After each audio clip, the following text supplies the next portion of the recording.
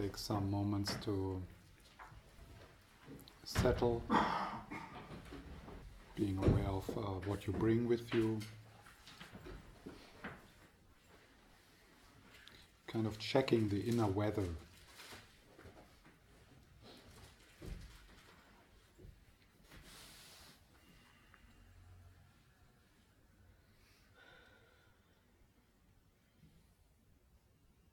And there's a shift from the head into the body.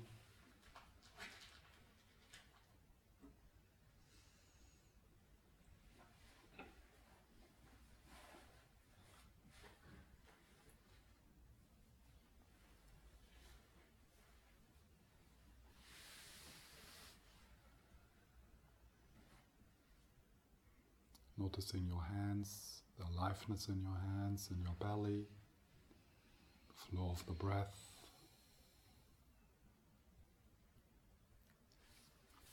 And letting everything else be, coming and going.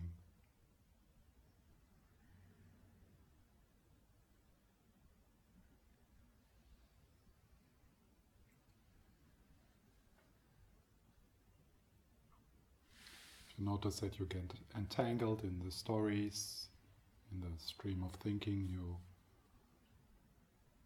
gently, without hurry, slide back, feeling the aliveness, the breathing.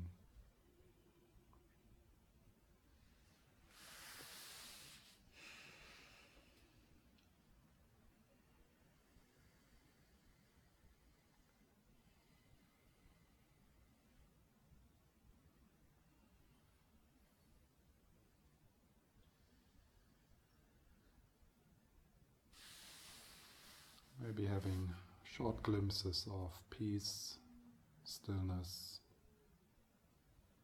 which is surrounding you, pervading you.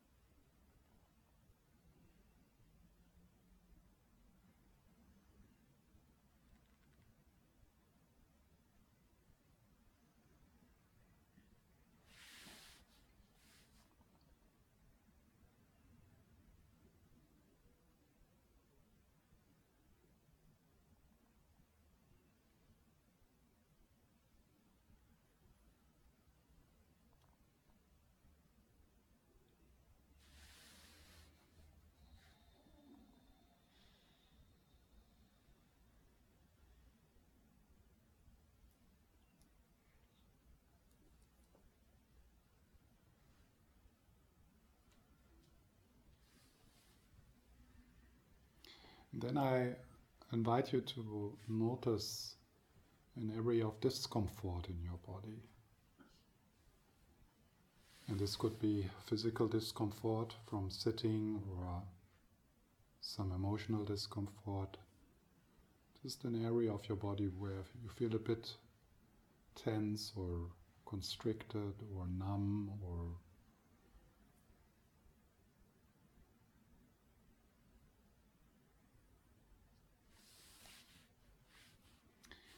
I invite you to bring your awareness towards that area.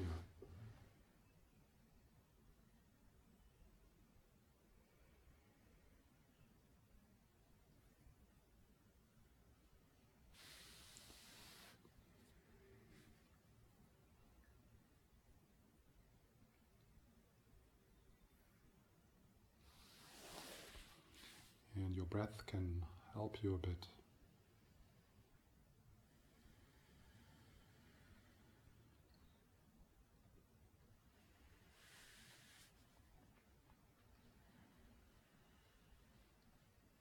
And notice if there's any kind of rejection or hardness, harshness.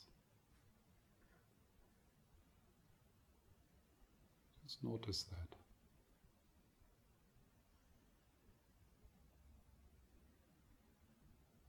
Maybe kind of a pull to think about something nice. And see if you for a few moments can just stay connected with that discomfort.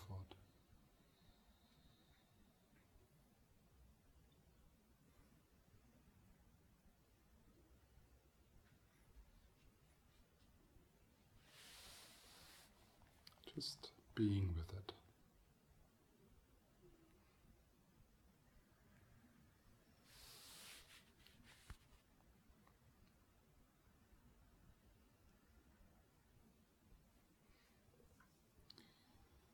And then, with the next in-breath, see if you can bring a yes. Yes. You could say it in your own words. As if you are talking to a wounded child. Yes, this hurts. So yes.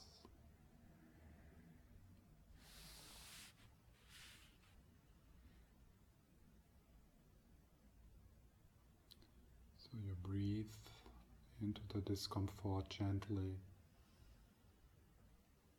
And you gaze at it from a bit of a distance, not too close.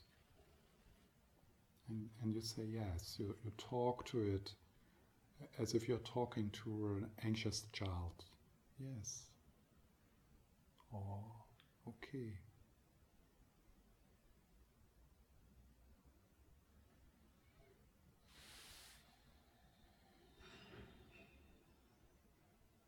And you notice what happens.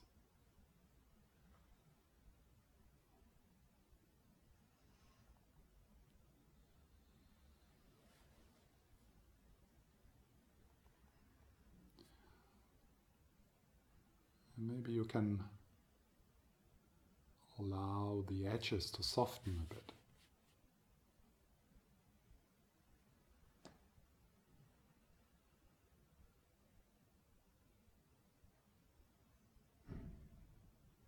And if your mind wanders, you bring it back into breathing and gazing and holding the discomfort.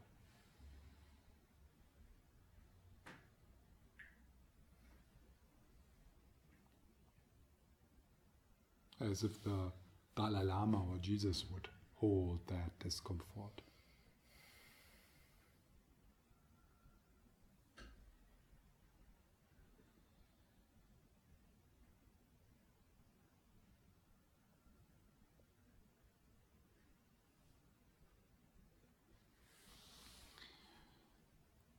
So, and then look a bit closer.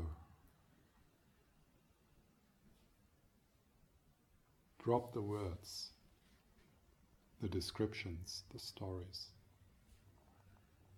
And just ask yourself, be a detective, what is really there?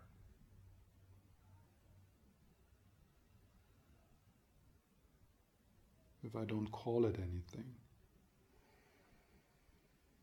what is really there?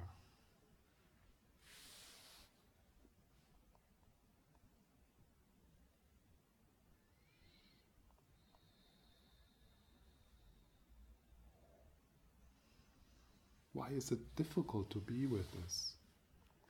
Why is it difficult?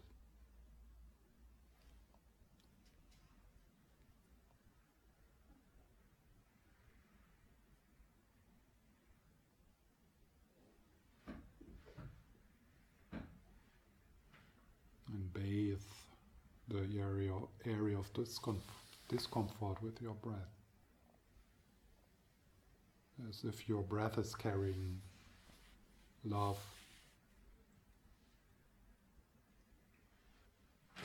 soothing.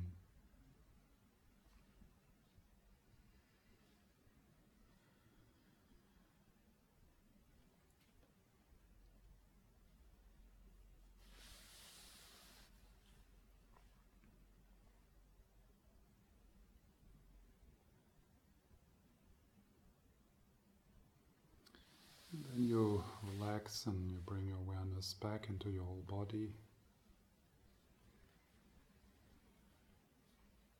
Notice, yes, there's discomfort, maybe, but there's also other areas in my body. My hands, my feet. And some places feel quite okay, or at least better. So see if you can have a bigger perspective.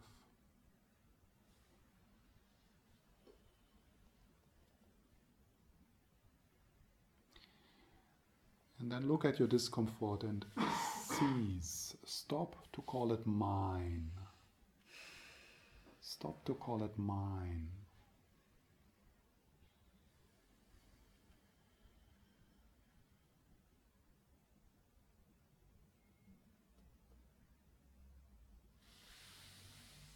The discomfort.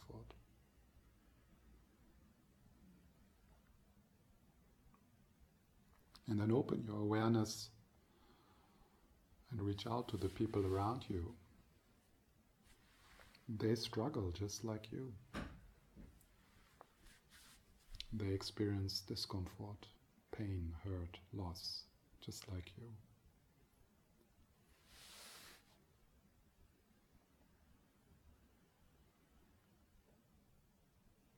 And let's breathe together into our discomfort, into our pain. Nobody alone.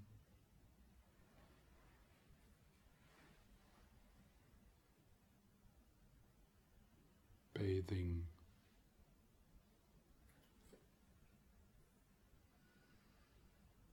Pain and kindness.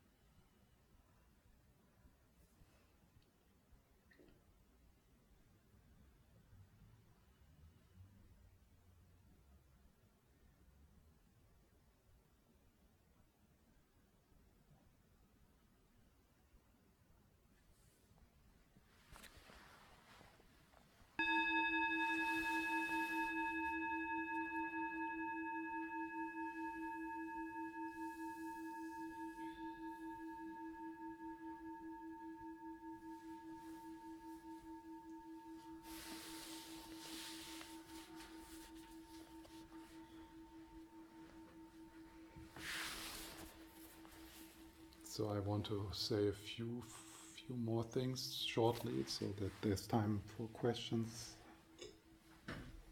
And I think I have to continue with this.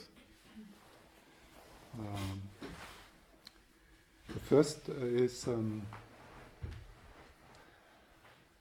the third step where Milarepa is listening. So this is probably where, where we can kind of what we could emphasize in our story, in our practice. And it's a bit of a tantric approach, which is really powerful. There's even a practice called feeding the demon, transforming the demon. Because in the tantric view, you see that all the demons have wisdom. All the demons are actually helping you to awaken. And all the demons have life's energy, which you want to reintegrate into your own consciousness, so that you can awaken. And this is amazing. I mean, it's like there are no enemies in your psyche. In the end, they are all allies. And we all need them to bring the starship home. We need the whole team. They need to join us. We can't throw them out. We can't disconnect from them. Because if we disconnect from them, we disconnect from life's energy.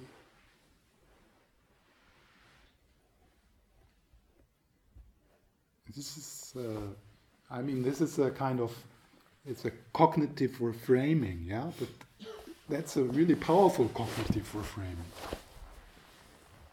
Because before you would think, yeah, I need to get rid of these demons, I need to get rid of my anxiety, I need to get rid of my anger, I need to get rid of my grief, and then I will be enlightened.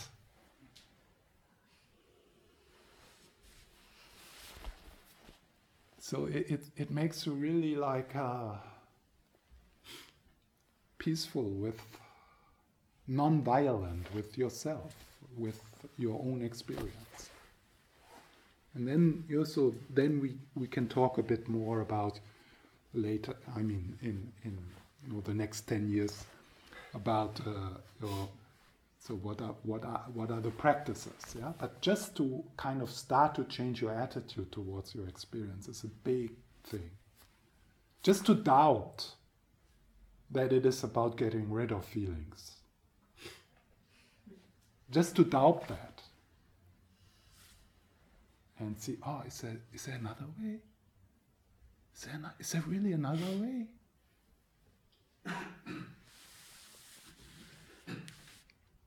Then the last step. So the last step describes the awakening, what is called awakening. It's like through saying yes, you start to create the space, because you dissolve the resistance and you increase your vitality through that, where you can directly see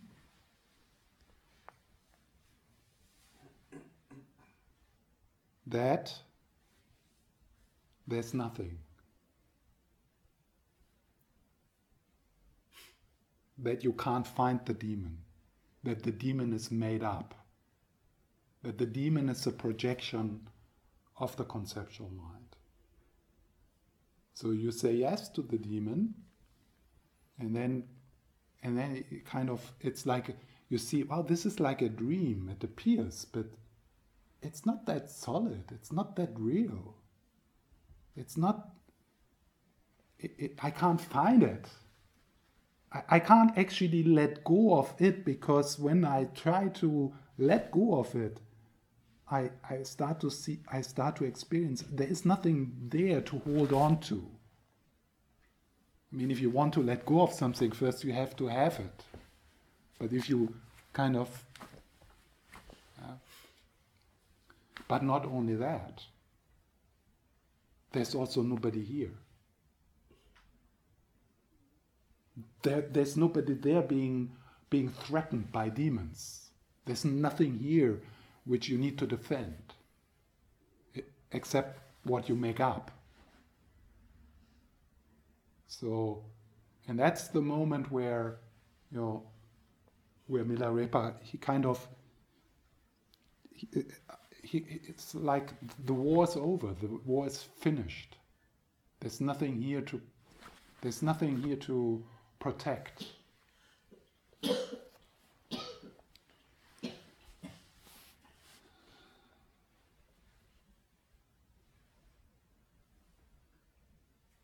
Clear.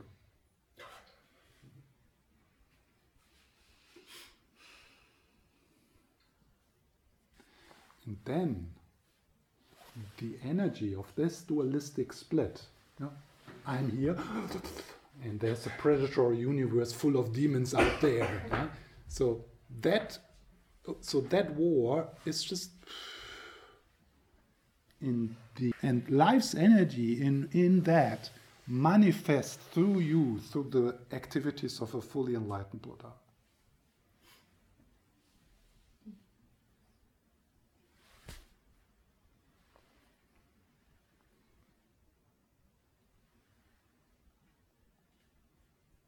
End of story.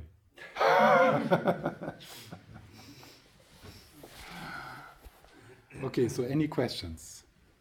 Comments, doubts? Yeah. My question is that I'm just wondering now, the demons, they must be very close correlated to the self-cherishing I, or the strong I feeling.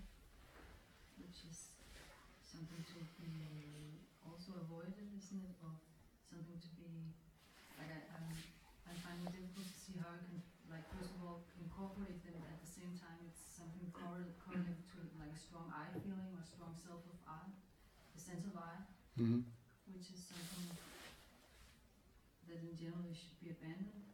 Yeah. It seems to be in your world. In my world, not. No. But I don't really get your question. Can you repeat it, or? I think I'm confused by the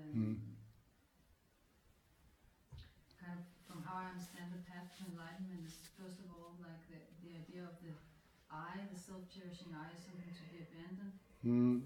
What do you mean with abandoned? It's the wrong word. What do you mean with it?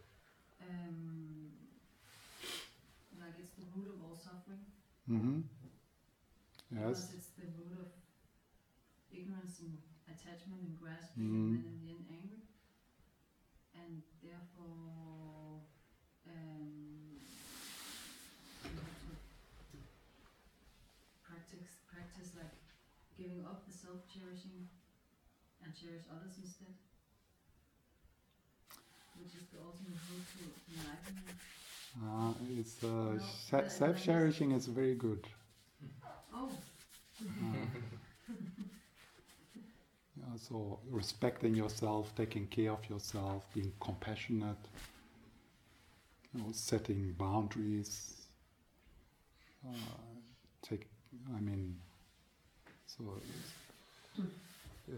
So that's very healthy.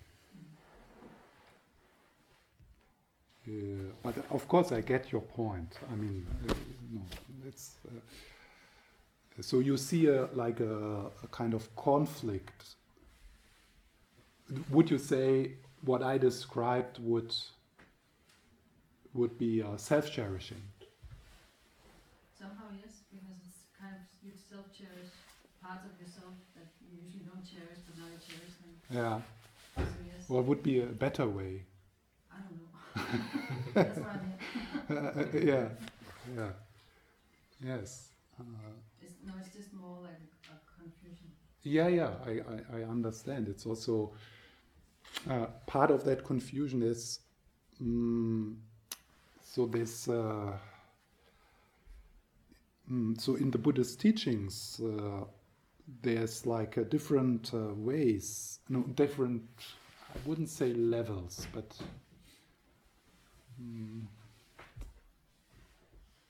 sometimes it seems that instructions you get from different traditions or different teachers, they contradict each other because they are a different kind of medicine to different kinds of people. So, and then sometimes it feels like here they talk about, so from a Shravakayana point of view, doesn't matter if you don't know the word, anger would be bad. It has a very bad reputation in the Shravakayana.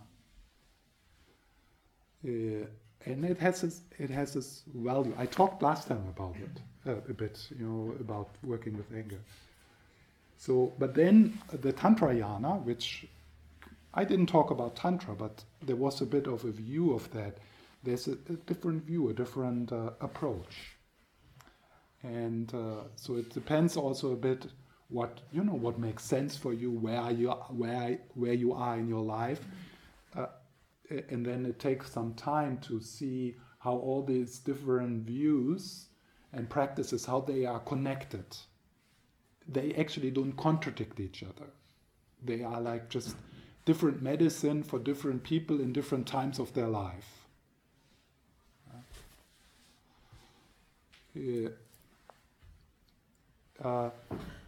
When you say abandon self-cherishing, so that probably you are rather talking about abandoning the egoic process or something like that, yeah? But there is nothing to abandon there because it does not exist. It's made up. So overcoming the ego, sometimes some people say overcoming the ego or something like that, is actually, if you want to use overcoming the ego, is actually to find out there is no ego. You can't find it. Yeah. And I think, it's also a bit kind of life's experience, I think, for me also, like kind of trying to battle with anger and eros and figuring out what that's not going to work. Yeah, it's like just, so is there something else? Yeah. So this kind of battling and manipulating in the first 2 stages of Milarepa, that can go on for many, many years, and you try different things, and you really, you kind of, you want to be a pure Buddhist or something like that, and then you kind of, oh shit, it's not working. So is there something else? But then the training you had before helps you actually then to, to do the other things.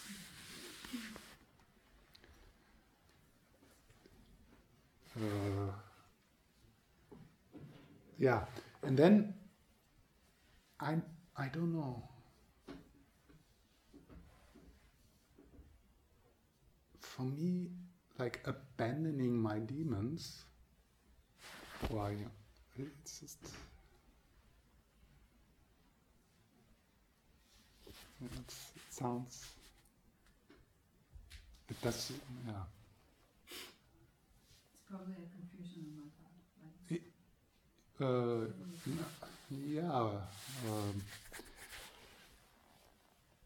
Just keep on coming for like a year.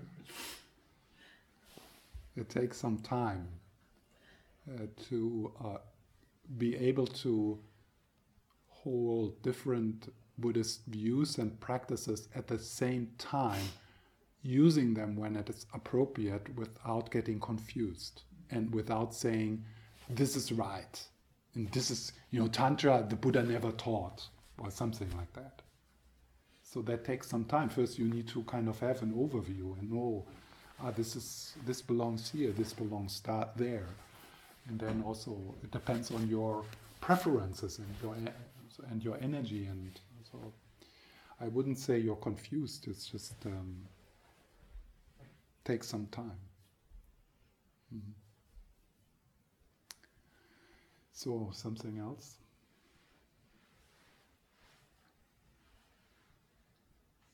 Yes. It's my first time here, Mm-hmm. and I was wondering how you could practice some of these things alone when it's only the second week. Yeah.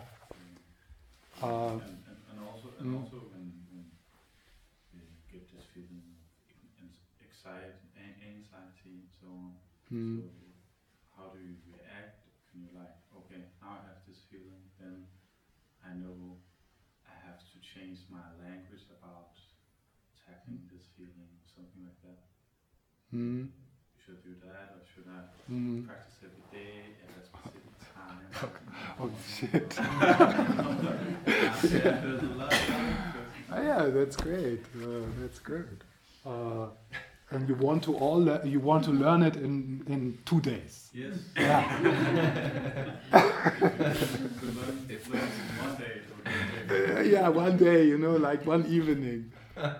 If you're hooked now, and if you're lucky you are, then you have to prepare for a lifelong journey to really answer these questions. Yeah, because it's like a journey, and it's so exciting.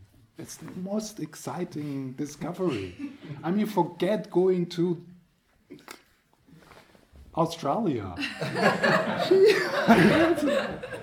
Who would waste the money to fly to Australia to look at sand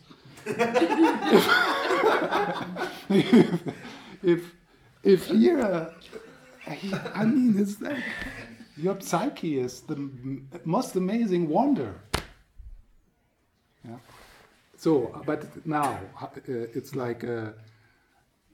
So one way is I have a podcast with a lot of guided meditations. It's called Natural Meditation Podcast. So you could just go there and listen to guided meditation and to teachings, and so you do that for some time, and then I mean, of course, it also depends if you kind of feel,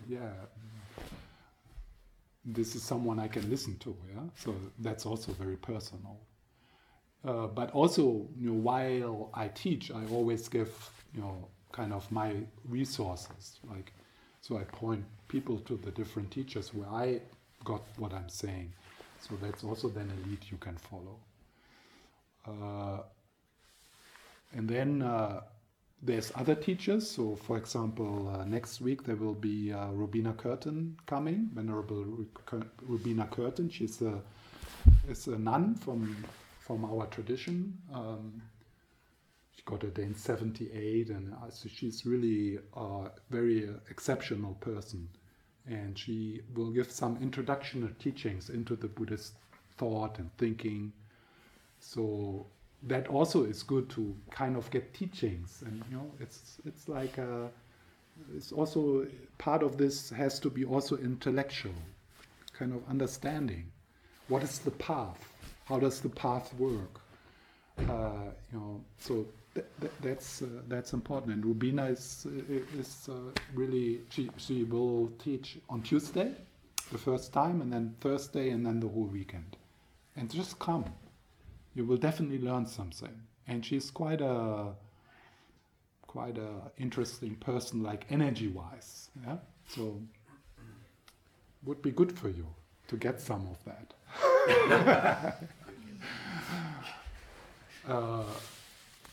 So, and then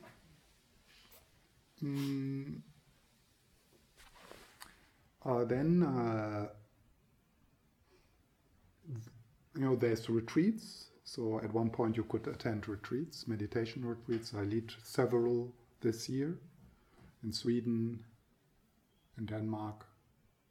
So that's. There's a lot of possibilities, and since you are here this evening and you maybe want to come regularly, then so that's kind of what I can offer from my side, and then you might at one point, Rubina or me, we might mention a teacher or a book, and then you have another lead, and then you follow that. So your question around anxiety, I have also a YouTube channel, but also on my podcast, which you can listen to on Spotify and SoundCloud. I'm talking a lot about that, exactly about this situation of anxiety. I mean, I have hours and hours of exploring this with different kinds of methods. And then you listen to that, and then I also, in these talks, I also give the teachers and the resources where I draw from, and then you could go there and explore that, because there's not only one way how to experiment in a situation you just described. There's it's like a playground. So it's like, wow, yeah. So what can I do here? And it's integral and it's complex. Yeah. So and then you try something, and it's so exciting. It's so exciting to work with anxiety.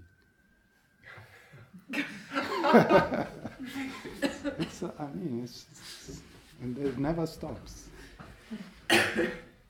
But as a first kind of direction, I'm kind of okay.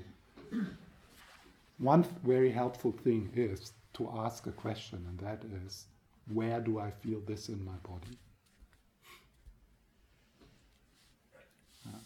Where do I feel this in my body? And then, then if you suffer from anxiety, then listen to some of my talks around fear. and you will get some ideas where to go or what you need to train or where, what help you can get.